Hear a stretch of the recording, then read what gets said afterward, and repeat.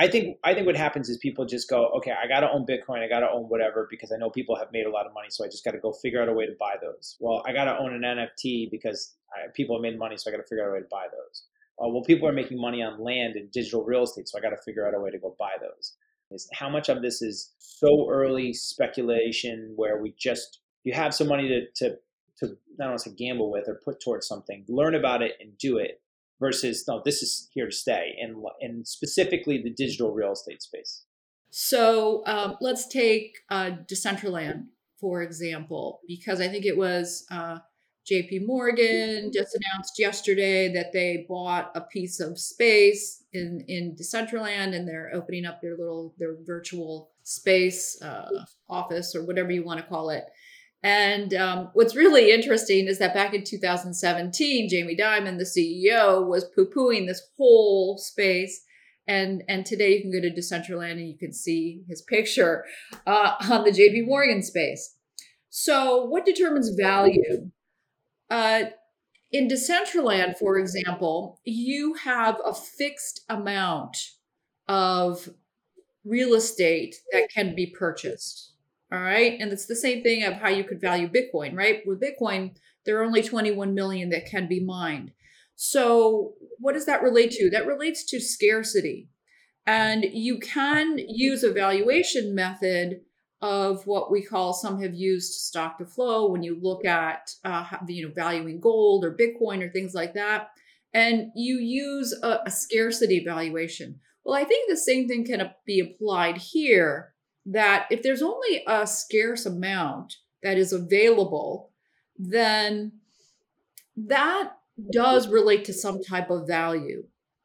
And as far as what it's going to look like, but however, it's still speculative. But what that space is going to look like in the future is still unknown. And the best analogy is to the gaming space. And gamers understand the metaverse really well. They've been living in that space for many, many years. When you take yourself into Fortnite, for example, and you're able to go to a concert in Fortnite, it's rather similar. So it'll be an experience of being able to go into a space. Like, for example, we're on a platform now that's just two-dimensional. In the future, and we've used Zoom and all kinds of things like that during the pandemic, but in the future, I might go to a meeting, or we might have this interview where our avatars are sitting across from one another at a table, Right. and we're having a conversation with people. And this is already I have already attended a meeting in using my avatar in the virtual world. It'll be an experience.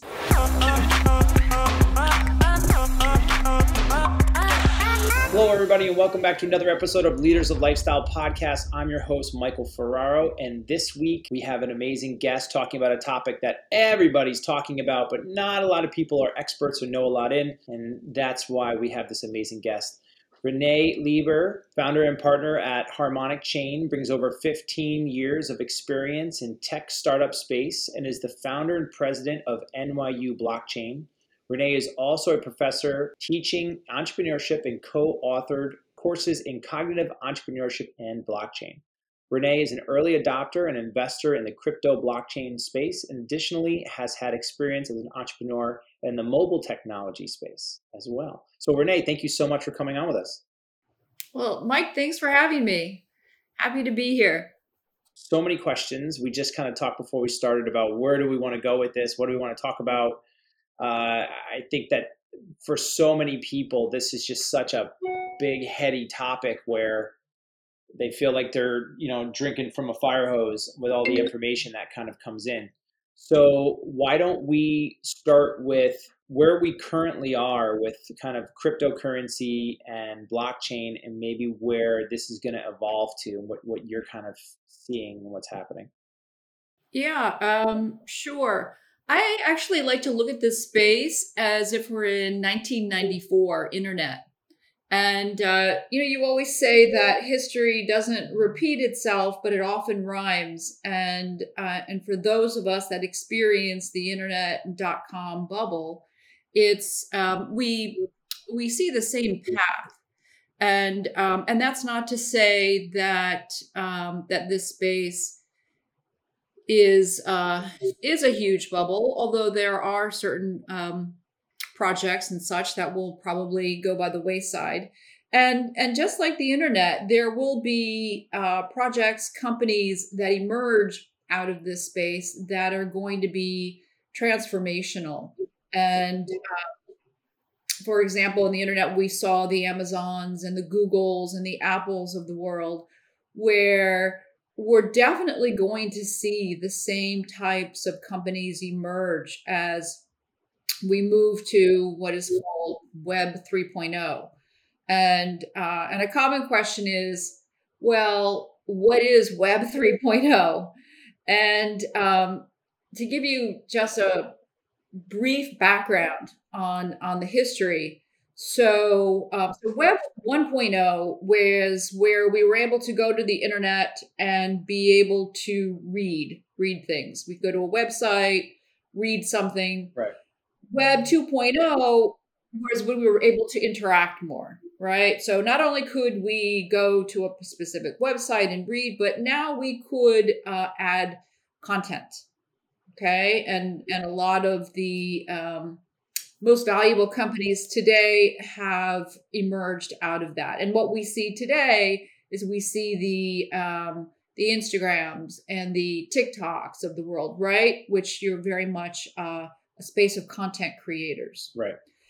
But still, all those platforms are what we call centralized. All right, they're owned by a specific company. So really what Web 3.0 is moving into the world of decentralization. And that's actually what the early founders of the internet had envisioned. So what does that mean? What that means is that now you as a user, content creator, investor can own a part of the network.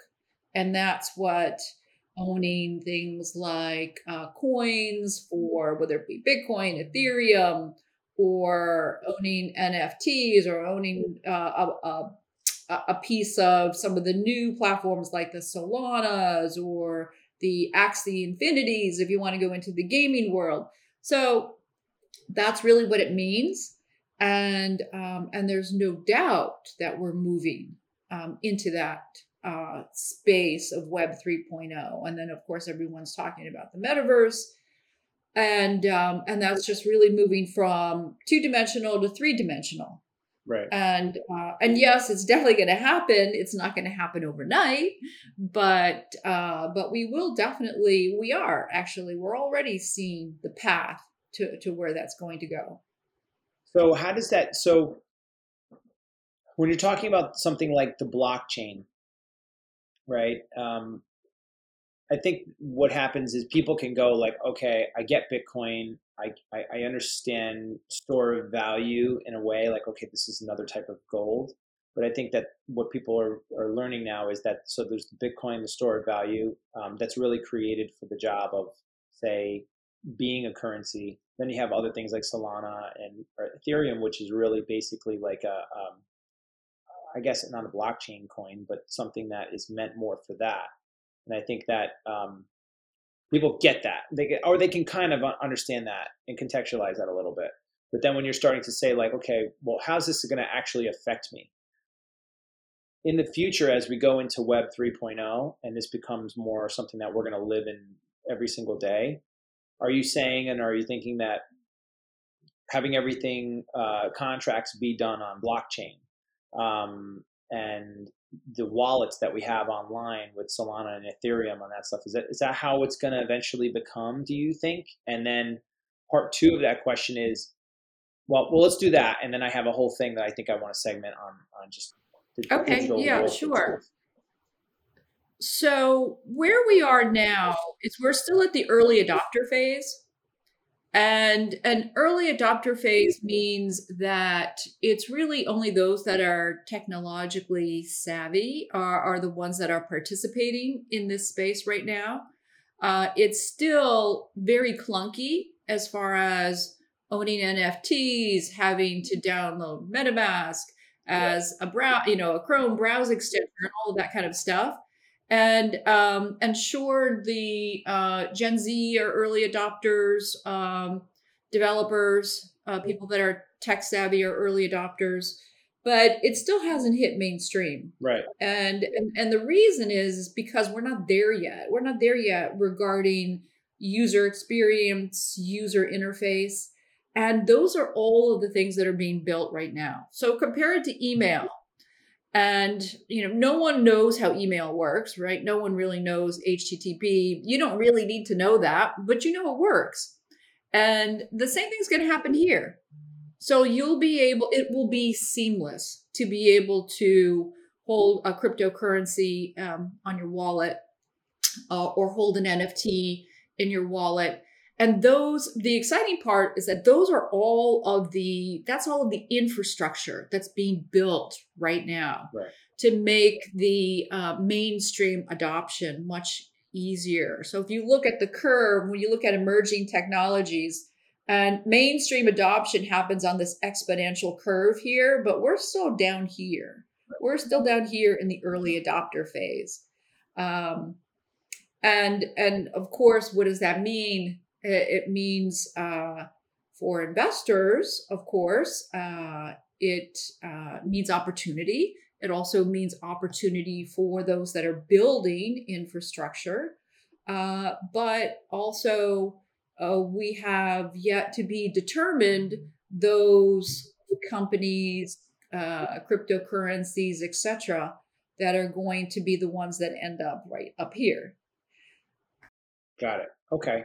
So if we're looking at, say, the early adoption then of the cryptocurrency and the blockchain, and having everything kind of just switch over seamlessly as you get a group talking about things like, I think what happens is people just go, okay, I got to own Bitcoin, I got to own whatever, because I know people have made a lot of money, so I just got to go figure out a way to buy those. Well, I got to own an NFT because people have made money, so I got to figure out a way to buy those. Well, people are making money on land and digital real estate, so I got to figure out a way to go buy those. How much of this is practical, where we're saying, you really should be buying these things because this is something that could make you money and you need to be investing in this? How much of this is so early speculation where you have some money to I don't want to say gamble with or put towards something, learn about it and do it, versus, no, this is here to stay, and specifically the digital real estate space? Okay, so I mean, it is speculation, of course. This is new territory, but the way that you have to first of all determine value. So I'll take the metaverse and purchasing real estate in the world of the metaverse. So let's take Decentraland, for example, because I think it was JP Morgan just announced yesterday that they bought a piece of space in Decentraland, and they're opening up their virtual space, office, or whatever you want to call it. And what's really interesting is that back in 2017, Jamie Dimon, the CEO, was poo-pooing this whole space. And today you can go to Decentraland and you can see his picture on the JP Morgan space. So what determines value? In Decentraland, for example, you have a fixed amount of real estate that can be purchased. All right. And it's the same thing of how you could value Bitcoin, right? With Bitcoin, there are only 21 million that can be mined. So what does that relate to? That relates to scarcity. And you can use a valuation method of what we call, some have used stock to flow, when you look at valuing gold or Bitcoin or things like that, and you use a scarcity valuation. Well, I think the same thing can be applied here, that if there's only a scarce amount that is available, then that does relate to some type of value. And as far as what it's going to look like, but however, it's still speculative. But what that space is going to look like in the future is still unknown. And the best analogy is to the gaming space. And gamers understand the metaverse really well. They've been living in that space for many, many years. When you take yourself into Fortnite, for example, and you're able to go to a concert in Fortnite, it's rather similar. So it'll be an experience of being able to go into a space. Like, for example, we're on a platform now that's just two-dimensional. In the future, and we've used Zoom and all kinds of things like that during the pandemic, but in the future, I might go to a meeting, or we might have this interview where our avatars are sitting across from one another at a table, Right. and we're having a conversation. And so think about that, or you'll be able to go to a party, or you'll go to a concert and you'll interact with people. And this is already, I have already attended a meeting in using my avatar in the virtual world. It's very early stages of that. But if you want to try to think about the future, that's how you'll think about the future. It'll be an experience, and there are designers, for example, purchasing real estate such that they can showcase their whether it be luxury clothing or luxury home goods, and also developing an experience. So it would be cool to be able to go into that 100,000 square foot space and be able to look at artwork, look at luxury clothing, experience what a hotel might look like in, I don't know, I'm just thinking, in Spain or something like that. So think of it as an experience, and a way of experiencing things that before we have the metaverse, you could really only experience in person. So think about that being transformed to a digital virtual reality world. So, so okay. So my two things on that would then just be for just kind of I'm going down the rabbit holes as we're kind of talking. We're just letting this kind of flow. So let's just say we're using a lot of the same principles, supply and demand, interest, location for digital real estate. How does it work with supply and demand? Because it's not a finite. I mean, the Earth has a certain amount of land, and then that land, countries and continents have a certain amount of places you can live, and that's it. There's a certain amount that could be stretched to. If you're buying land in the digital universe, can they continue to just create new worlds and there's always a place to go, and it's just they can always build the same thing over again? And Well, okay, you can, for example, so you have Decentraland. There's a fixed amount of real estate that you can purchase in Decentraland. You have Sandbox. There's a fixed amount of real estate that you can purchase in Sandbox. Will there be others that develop? Sure. Which one is going to be the leader, the winner in that space? Are you going to have one? Are you going to have more than one? That's the speculative part. We don't know. We really don't know how that space is going to develop. Not unlike, look at Facebook. Before Facebook, there was MySpace, and there were various companies going after that type of space. Or actually, look at search. Before Google, there were hundreds of search Bing, engines, right? Google just did it better. They executed better, which is why today they own, I don't know, it's like 95% of the market share for search. So that we don't know yet.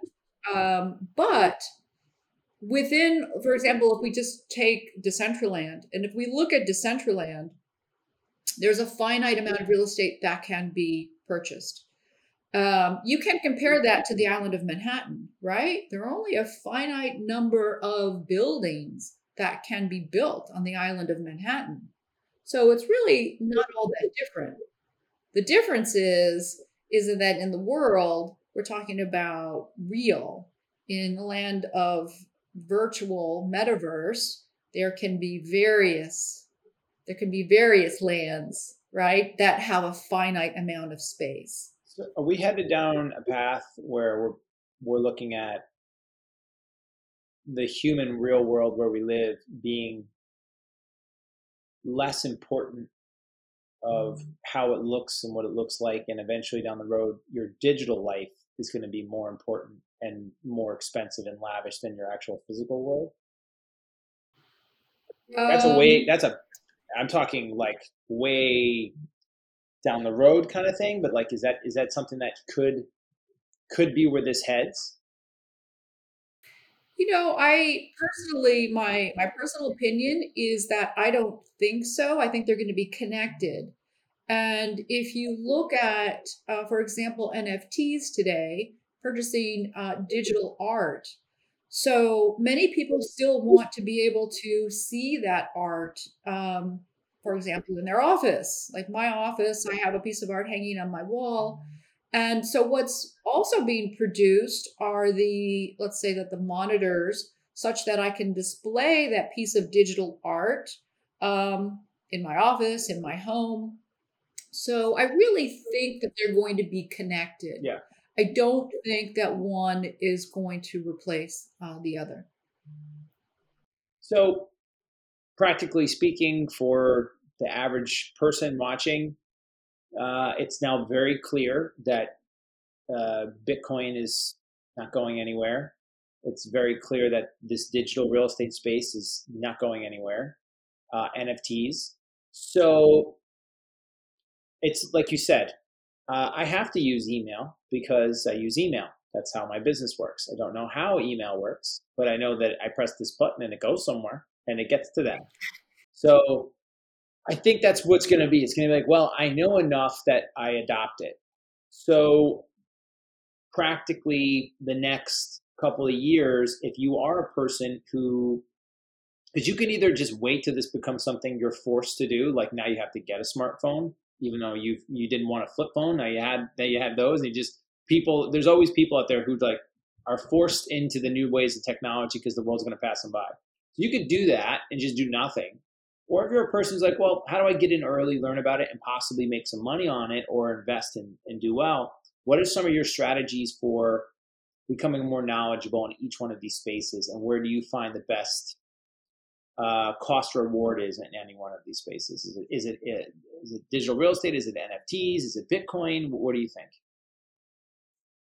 Well, again, I don't give financial Yeah, advice, but I can certainly tell you how I look at the sure. space.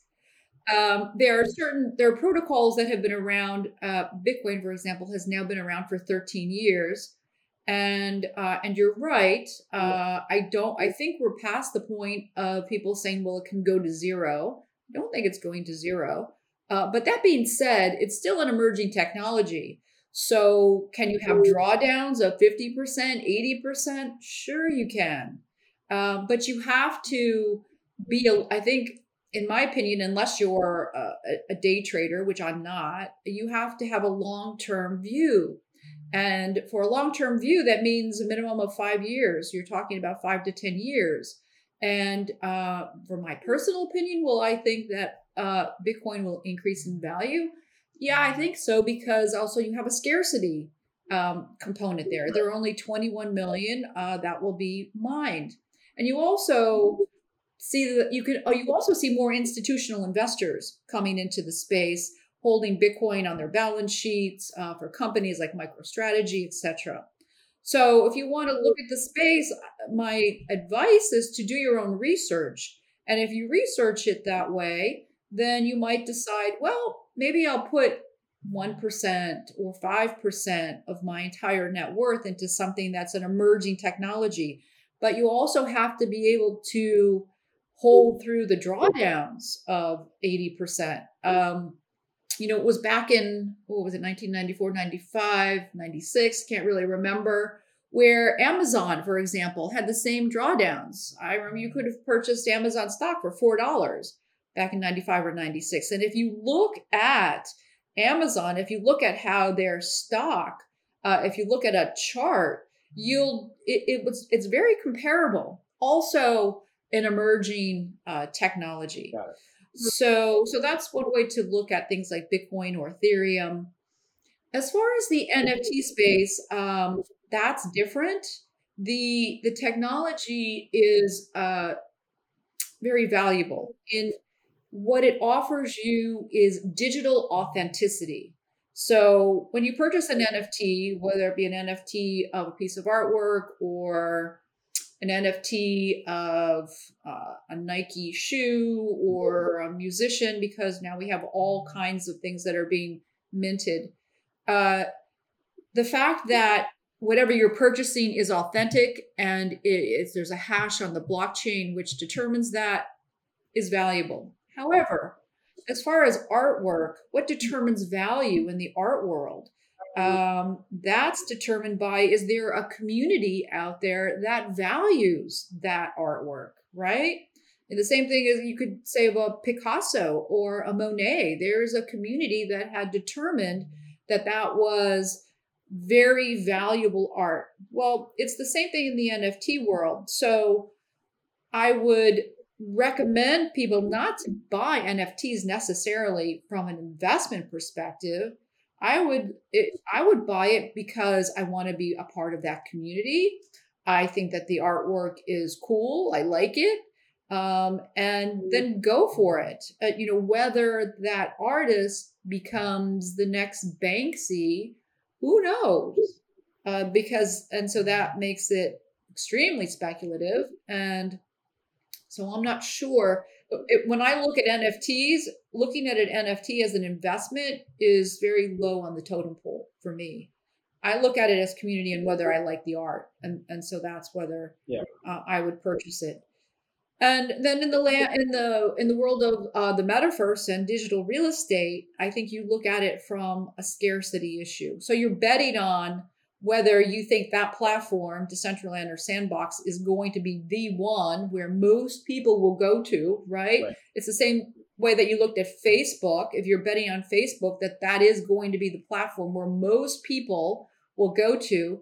So then that is what we call network effects. Network effects means that the platform becomes more valuable the more people the more users that are on that platform. And that goes back to valuing companies back in the .com era. Yeah. And I really don't think it's any different. Yeah.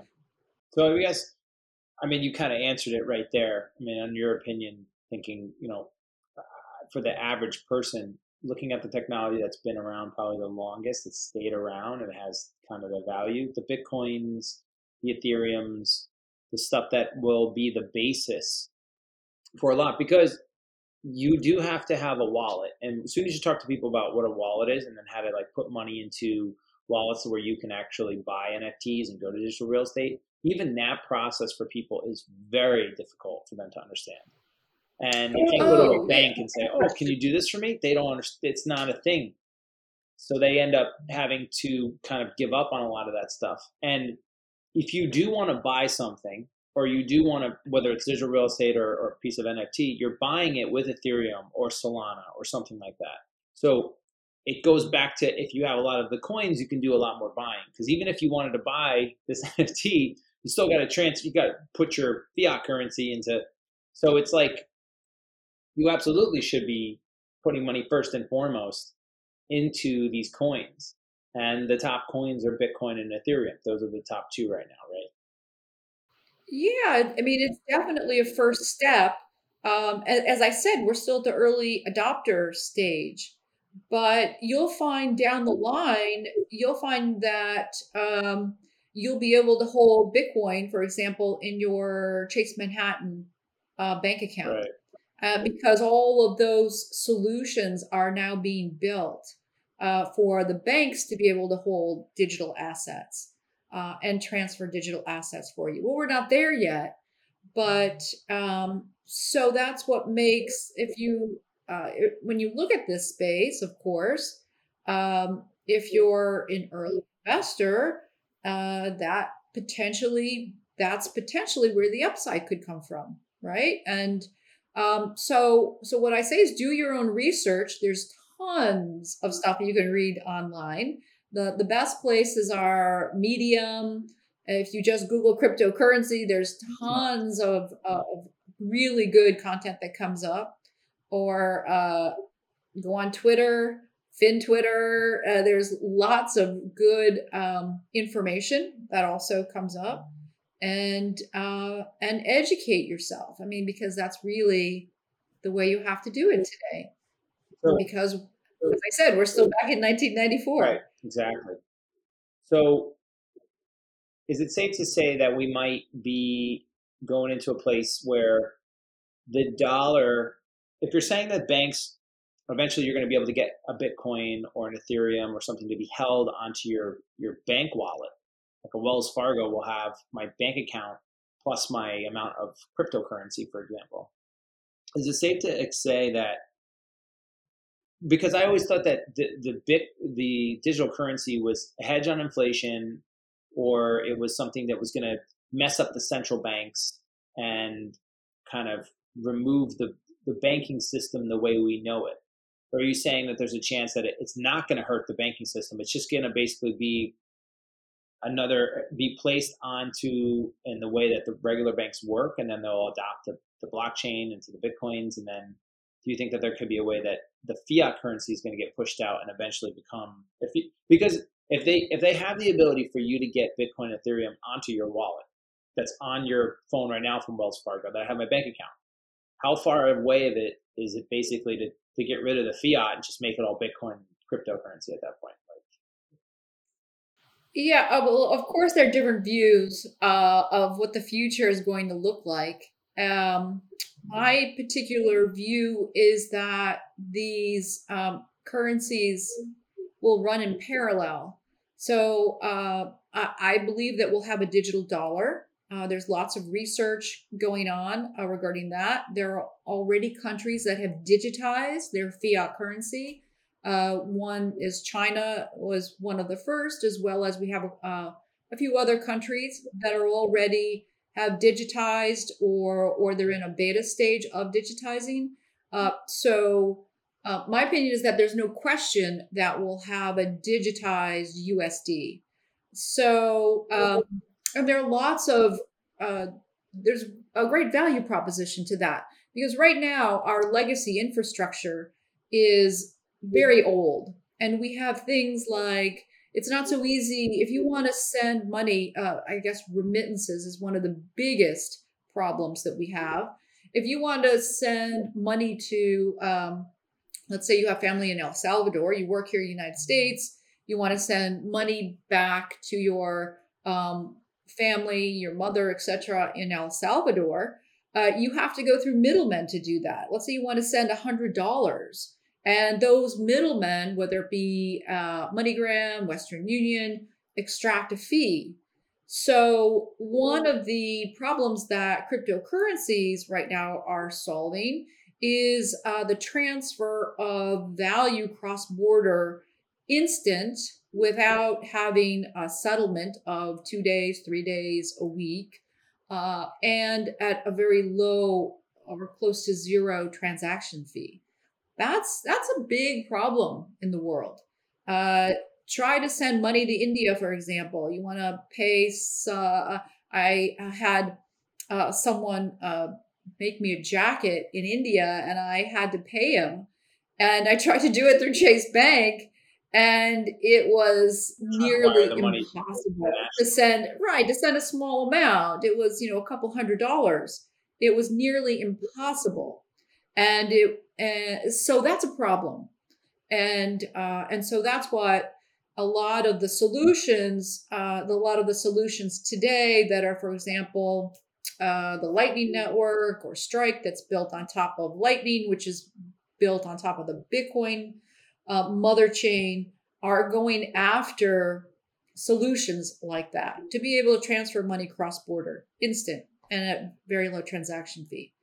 So that's one example, and I think that the big value proposition is to have an alternative. To have an alternative, you think about countries where their fiat currency has been devalued. You can look at Venezuela, Argentina, Turkey, and what if they had an alternative to be able to put their money in something else that's not controlled by the central bank? Right.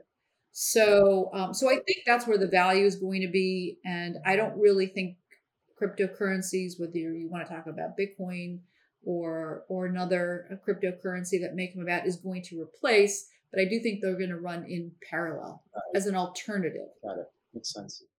Makes sense. Is there anything that's super important now, that's topical right now, that we should talk about, or that you want to add before we go? Yeah. I guess my parting comments would be to pay attention. Pay attention to what's happening, because one of I think I read one one institutional investor coins it as we're in the exponential age, and what that means is that things are moving at a very fast pace. Right. And I think the pandemic was the accelerator, and I think that you're going to see us moving faster than we've ever moved before. So, again, educate yourself. Just read about what's happening in the space, the things that are being developed. Be careful. There are lots of scams out there, just like in the beginnings of the internet. There are lots of scams. So be very, very careful.